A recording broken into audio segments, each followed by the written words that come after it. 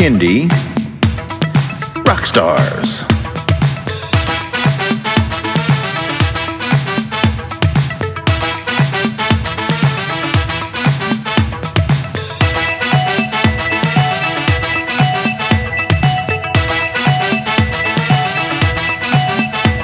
Prepare for a treat, let's meet and greet some bands and singers that are super sweet, making music that's fun for boys and girls. Help them learn about this great big world. Fun for the family, yes it's true, your kids will love it and you will too. Clap and dance and sing aloud, become a part of the Kindy crowd. These songs will make you move your feet and give your ears a great big treat. So settle in, grab your guitars, and let's get to know our Kindy Rockstars.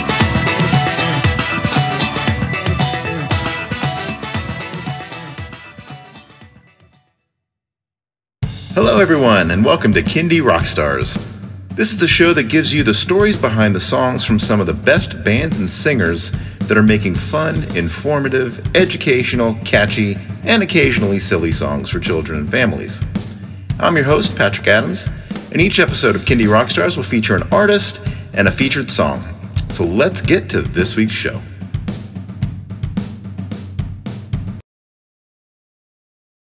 Welcome to another episode of Kindy Rockstars. Joining me today is Val Smalkin, otherwise known as Silly Goose and Val. Welcome to the show, Val. Well, thank you so much, Patrick. It's a joy to be here. Nice to have you on. So tell everyone a little bit about yourself, how you got into Kindy music, and all about Silly Goose.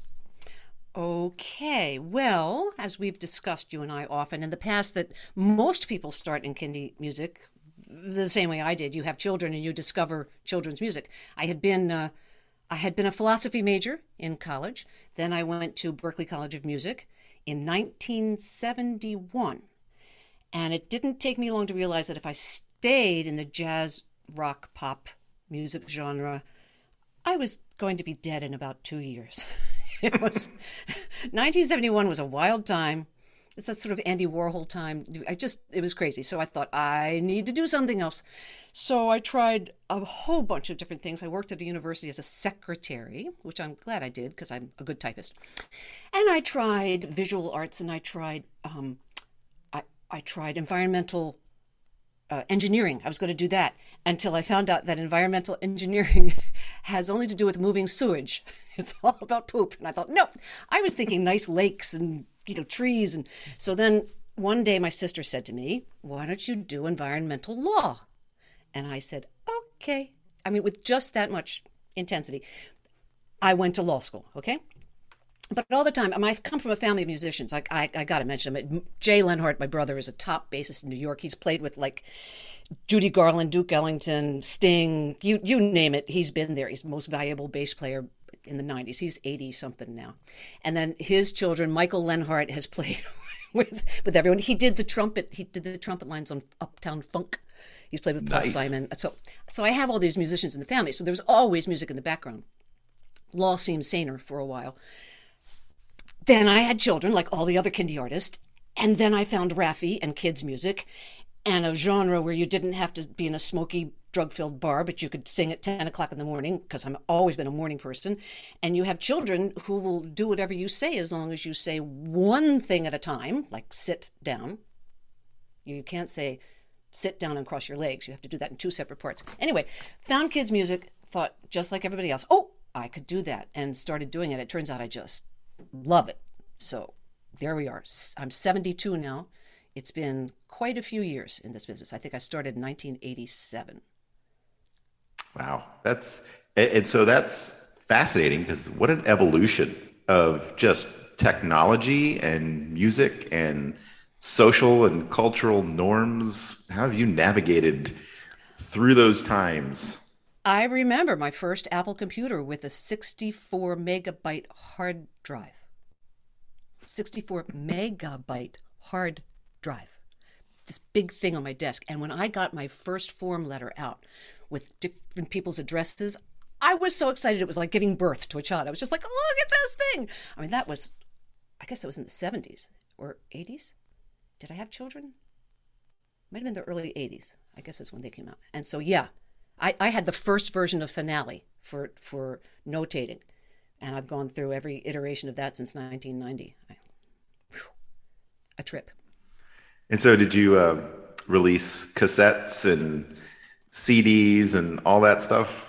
I did, and it just so happens just today I dropped off two of our original cassettes. Chadwick Sings A Little Bay Music, which went along with Chadwick the Crab, a lovely book about a crab who lives in Chesapeake Bay, and the other one was our first CD cassette, Come Sing With Us. And I dropped them off at an engineer today to have them hopefully transferred to a digital form, and I'm going to re-release them. I think. I don't know how they're going to sound. We'll find out. They can work some magic, I'm sure, in the studio and make it sound wonderful.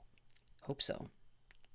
I always think there's little gnomes who live inside the machinery in a studio. They just, what you put in, they make it sound so much better when it comes out the other end. So you were releasing cassettes, then CDs, then I assume streaming came into play. How did you, did you go into all of that willingly, or was there part of you that kind of resisted some of these new advances? I love new equipment. I love the latest thing. So my first recording was a Fostex recorder that had 4 tracks, but you could bounce them down to 1 track, so you could really have 4, 3, whatever. There's a mathematical figure for that. Then I had an ADAT machine until that died. And then, so I guess when the real digital stuff came that you could do on your computer, that's like magic for me. I love it. And then to have a whole orchestra in your computer, that's just crazy stuff. So on the one hand, I sort of feel very guilty about musicians who are put out of business because I don't hire a drummer and a bass player, and I sort of wish I had, but I live in the Podunk Hills of Maryland, and there aren't a lot of musicians around here. Right. So for me, it was life-saving. So I loved it. And the streaming, I haven't made my mind up yet about the 5,000th of a cent that you get, or 500ths of a cent you get for each stream. Like 1,000 streams get you like $10. Yeah. So I got a check for $13. I got a check for $77. That's a lot of streams. Somewhere. Well, you never know when the next Baby Shark is going to hit, and you get your billion streams. So I have a friend. We all keep plugging away at it. So a producer told her, write something like Baby Shark. It was like, that's what my wife told me. Writing, yeah. It's like, but it's not like that until it is. Oh well. Yeah. Just never know what's gonna hit. Right. All right. When did Silly Goose become part of your band? Well, I could tell you all about it. No, you don't get to tell this story. No, I want to. No, you don't even know it. Oh. Okay, so I was doing a party I used to have a singing partner. Sorry, that reminds me of another very funny story. Val and Pam Kindersingers. Okay, we were, we started, well, that was in 87, right? So we used to just go sing and do songs for children. I'm sorry, I have to tell you this story. So Kinder Music called us one time and said, oh, you can't use the word Kindersinger. We have, and we were like, what? No, you really, no, Kindersingers, Kindermusic. So we thought, okay, we'll just have to be Val and Pam. So in those days, you had yellow pages, a real book where your name went. And so it said, we're thinking, where do we put it? Is it under entertainment? Is it under parties? We put it under entertainment because we do more than just birthday parties. So one night I get this call for Val and Pam, like 12 o'clock midnight on the phone. Val and Pam, can you come give us some entertainment? God. And they thought... I think I know where this is going. Yes, they clearly thought we were a different kind of entertainment. And I said, no.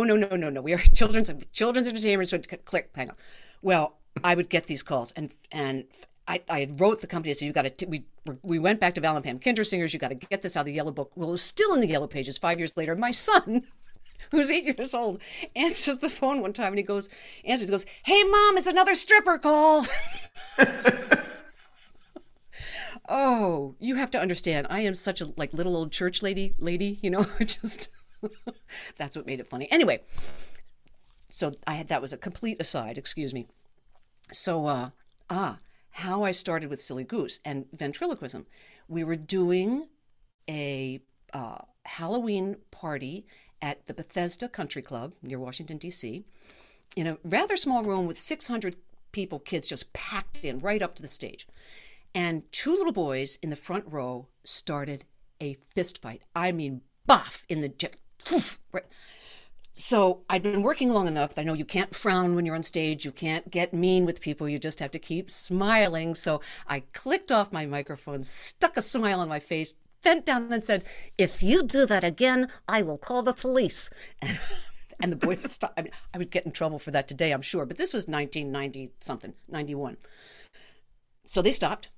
And after that show, I turned to the woman I sang with and said, I could be a ventriloquist. Mm-hmm. And that's the day I decided to make myself a puppet and do it.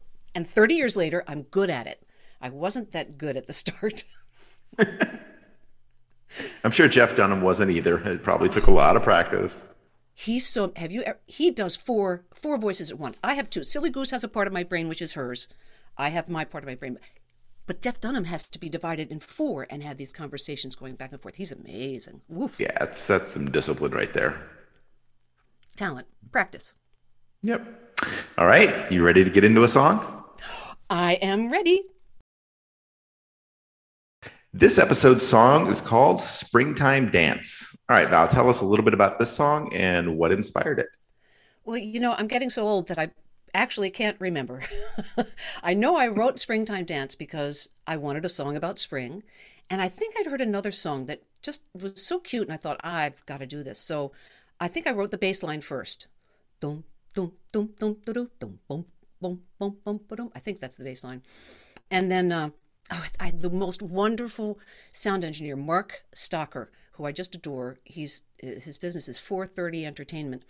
He had this lovely young man, Chris Savage, came in and laid down some drums.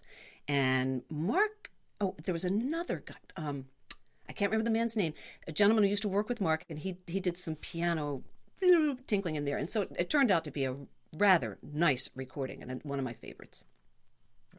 Well, let's give it a listen. Here is Springtime Dance by Val Smalkin, otherwise known as Silly Goose and Val.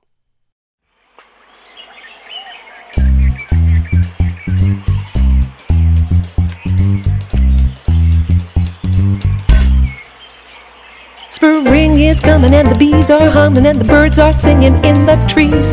Frogs are peeping, waking up from sleep, and pollywogs are growing feet and knees. Worms are squirming as the earth they're churning up the soil for the plants. Birds are nesting, not a one is resting, getting ready for that springtime dance. Springtime dance, put a spring in your step. Step to the right and step to the left. Springtime dance like a bird on the wing. Shake a shake a shake your tail featherings. Springtime dance, put a spring in your step. Step to the right and step to the left. Springtime dance like a bird on the wing. Shake a shake a shake your tail featherings. Shake a shake a shake your tail featherings. Shake a shake a shake your tail featherings. Daffodilly looking downright silly, wearing yellow hats in the bright sunshine. Groundhogs creeping in my garden, sneaking, eating every single flower of mine. Pitter pitter patter, raindrops splatter down on the flowers, squirrels and all. Robin Redbreast is so well dressed, listening for worms at the springtime ball. Springtime dance, put a spring in your step. Step to the right and step to the left. Springtime dance like a bird on the wing. Shake a shake a shake your tail featherings. Springtime dance, put a spring in your step. Step to the right and step to the left. Springtime dance like a bird on the wing. Shake a shake a shake your tail featherings. Shake a shake a shake your tail featherings. Shake a shake a shake your tail featherings.